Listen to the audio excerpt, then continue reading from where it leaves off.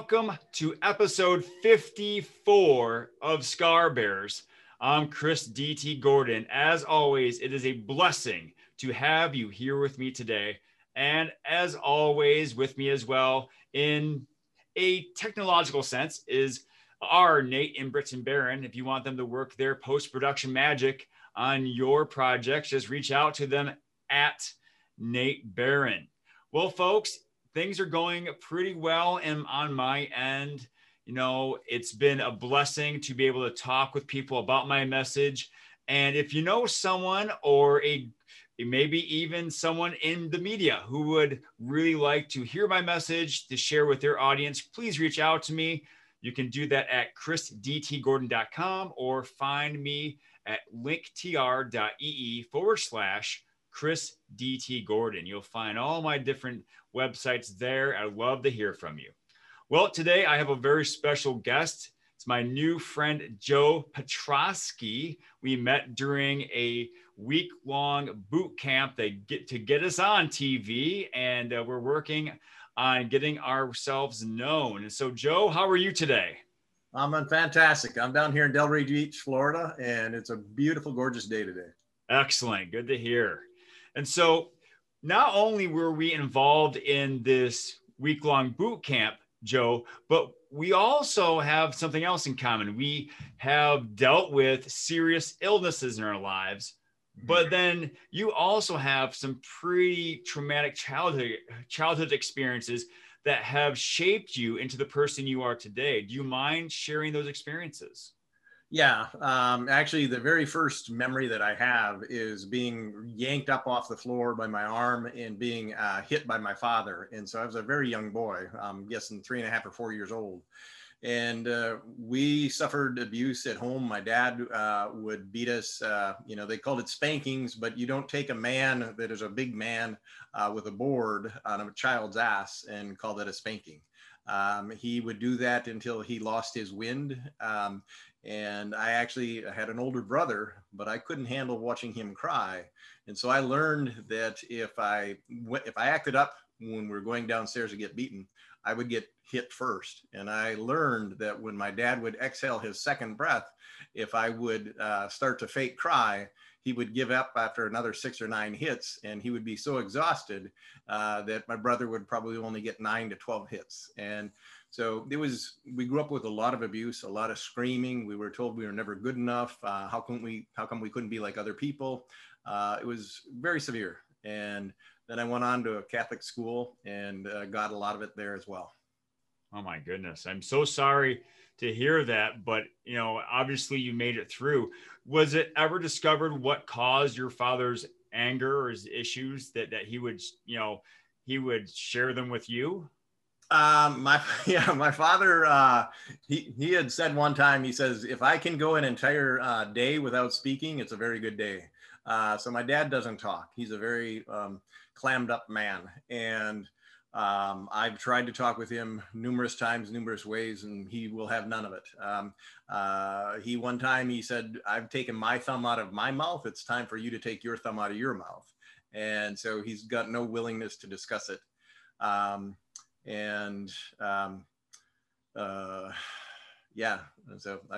I lost the thought. What was the question? No, I asked you, if there was any reason, did your father ever disclose, or was it ever discovered what caused his issues that he would take it out on you and your brother? Well, my aunt, I talked with her quite often, and my aunt had said that my grandma was the disciplinarian in their house, and she had actually had the hired man make a piece of wood that they used to close the grain bin in the grain silo. And because grandma really preferred that, but when the grain was harvested, she couldn't use it. And so she asked the hired man to make a replica of that, and she paddled the kids with that. And so my grandma was a very angry person as well. And my grandpa was very quiet and distant. And so my dad grew up with that. He went to seminary and he was going to be a priest. I don't know what happened there. He dropped out of the seminary, or he graduated, but he didn't become a priest.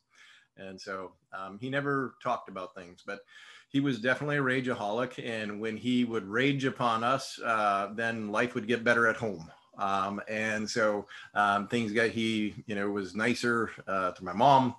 Things got different, but it was difficult to live with the rage. It was something I never knew when I was going to be okay. And if the door opened, I would either hide or I would sit as still as I possibly could, so my dad would hopefully walk by. Oh my goodness, that's a horrible way to grow up. And so, besides the physical scars that you had, as you grew and you progressed through life, how did that affect you in your personal relationships and your dealings with, just ordinary situations? Well, in some ways it was good because I was tenacious as heck.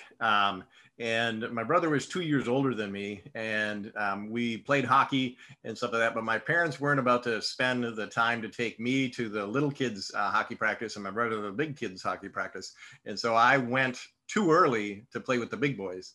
And as a result, they were anywhere from 2 to 4 years older than me. And so they would knock me around a lot. And so I learned how to get tough really quick. And I had a lot of anger and I would take it out.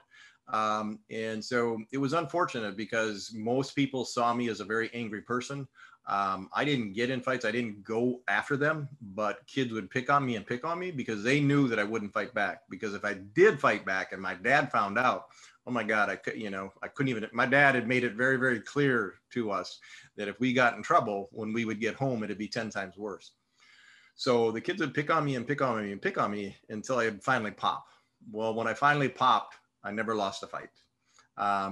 And I carried that, but it was very lonely. It was very lonely. I didn't know how socially I was completely inept because I was told every single day that there was something wrong with me. I was told every single day that I wasn't good enough. I wasn't right enough. I wasn't like other kids. And so I learned that I was different and I was odd. Well, and on top of that, I didn't know it at the time, but I was highly empathic and also intuitive or psychic. And so things would bother me about people. And I ended up being right a lot of times, but people didn't, it wasn't good to shy away from people or be quiet and that kind of stuff. So it was very, very difficult.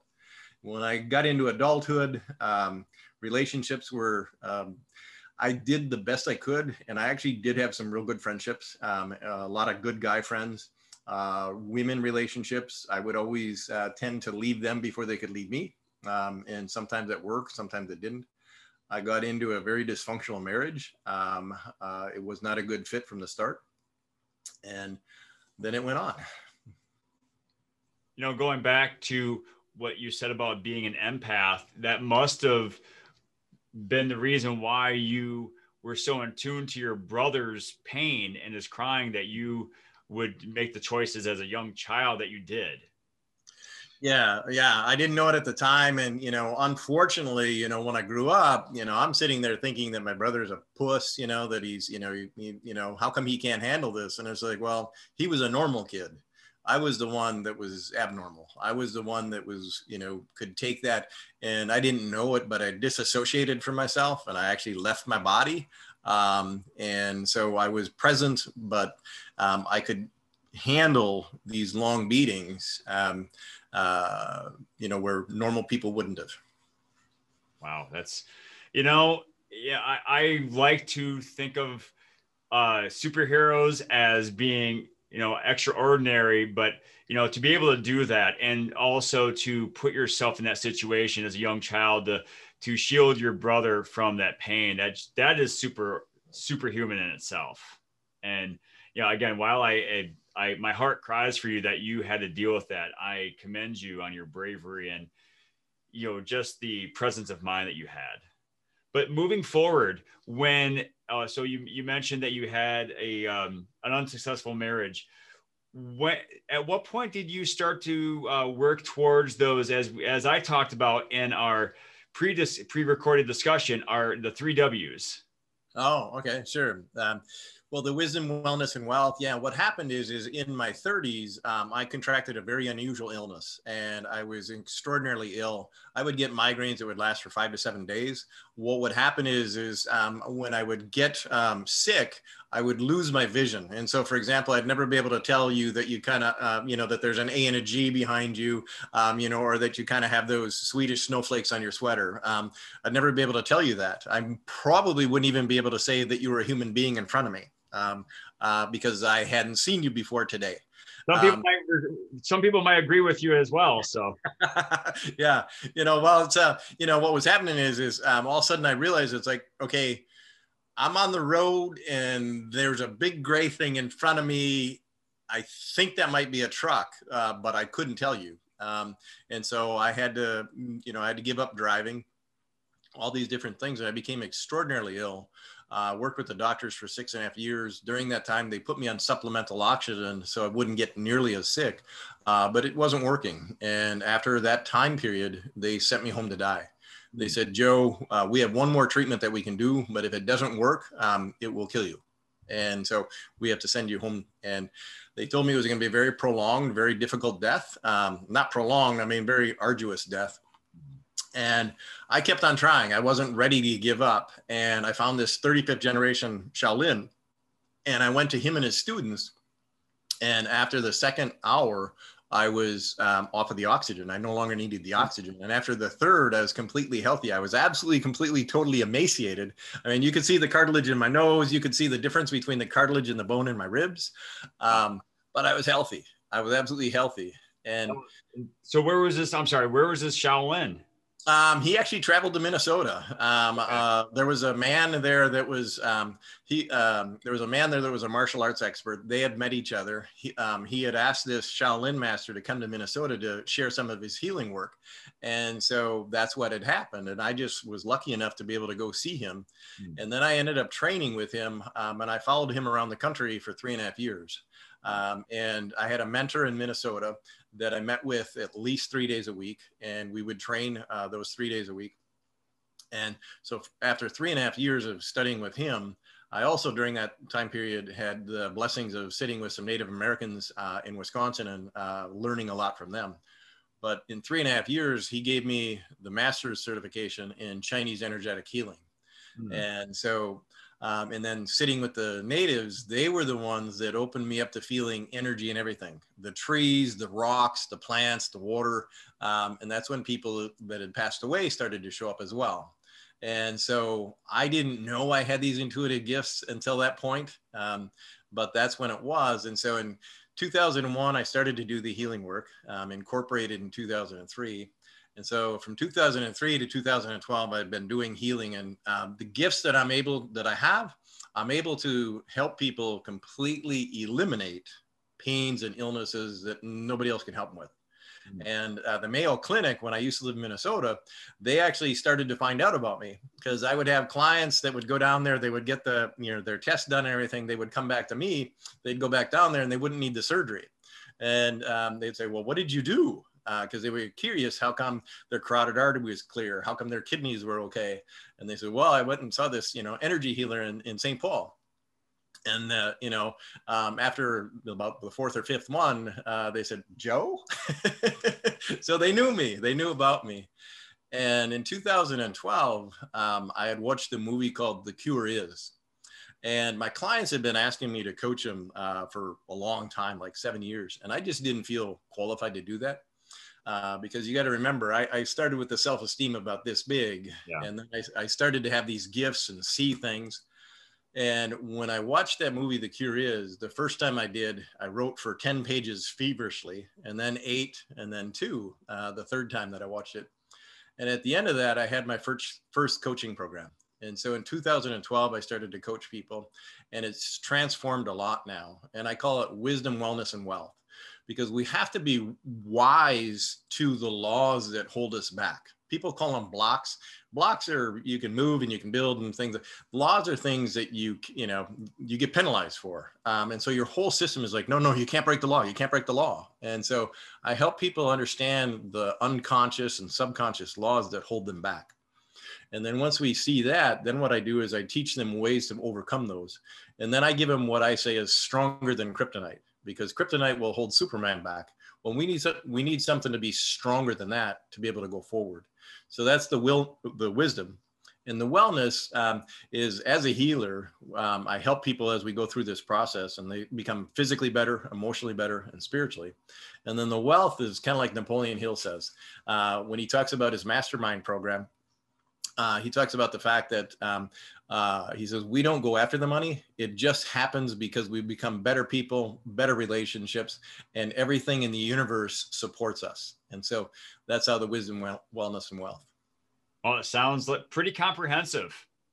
It is, as an intuitive, it's amazing. It's easy. It's quick. And everybody loves it.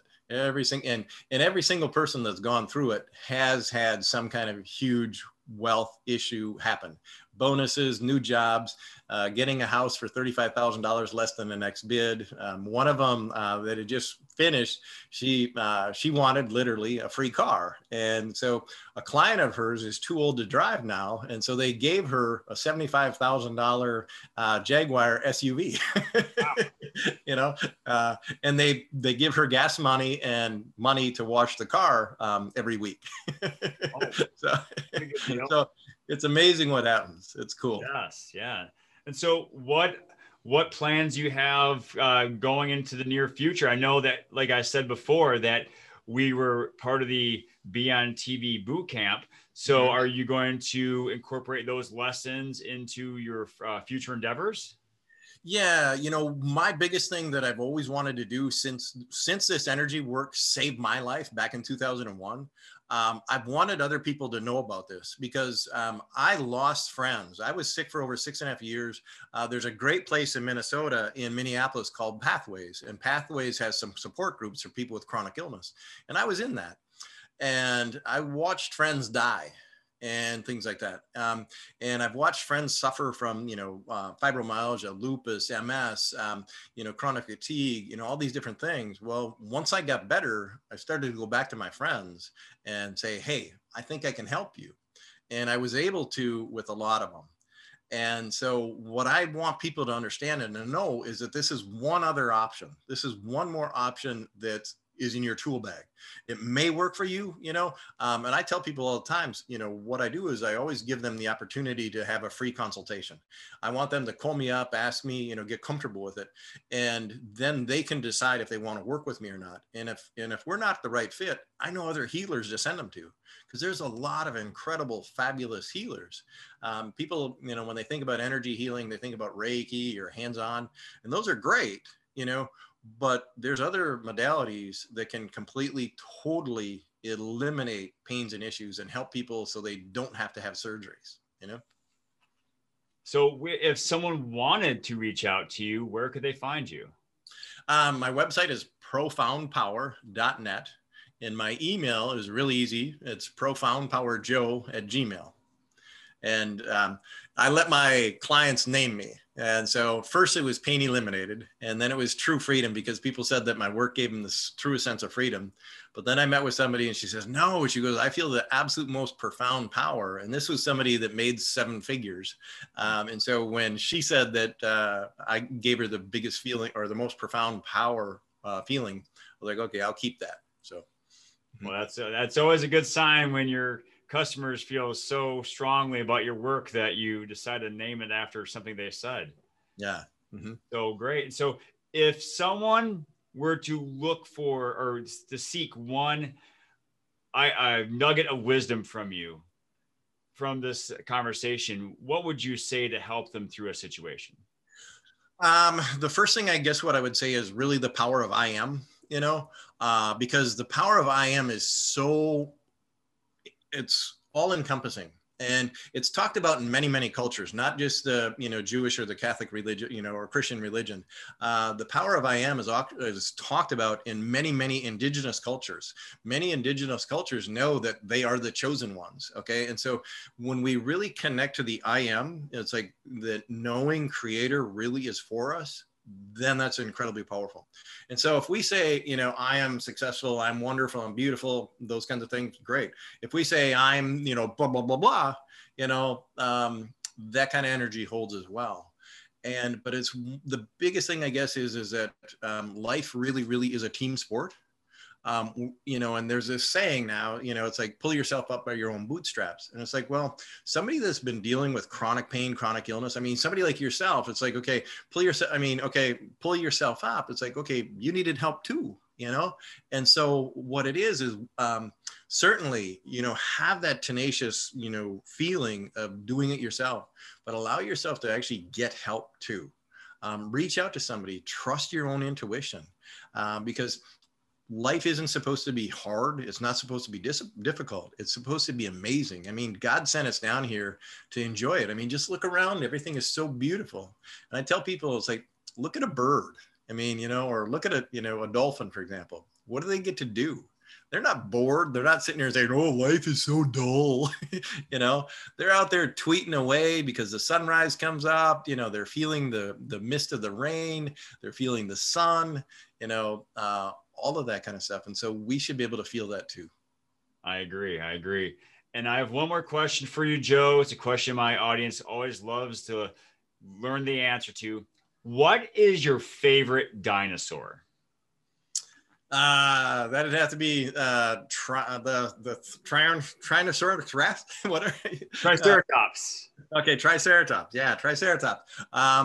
Incredibly strong. And pretty much impervious to anything, and just goes about and does what he wants. That sounds good. Well, Joe, it's been an honor and a pleasure to talk with you, sir. Thank you so much for sharing your message with us. Thank you. I appreciate it. Yeah. And so please reach out to Joe if you want to find out how he can help you in your various issues. And if you want to talk with me about my own message, please reach out to me at linktr.ee/Chris DT Gordon. You can find the book I helped publish, the Blue Talks Presents Business, Life, and the Universe, Volume 3. You can find my podcast, obviously, the YouTube channel, my speaking websites, and other things, as well as my online store, Chris DT Gordon's Tag and Pop Shop. All right. And also, please rate and review this. This helps me spread the word of Joe's message and other messages of trial and triumph. So please rate and review, like, subscribe, all that good stuff. All right. Thank you very much for joining me. Please have a great day. And remember to pass on perfection and go for greatness.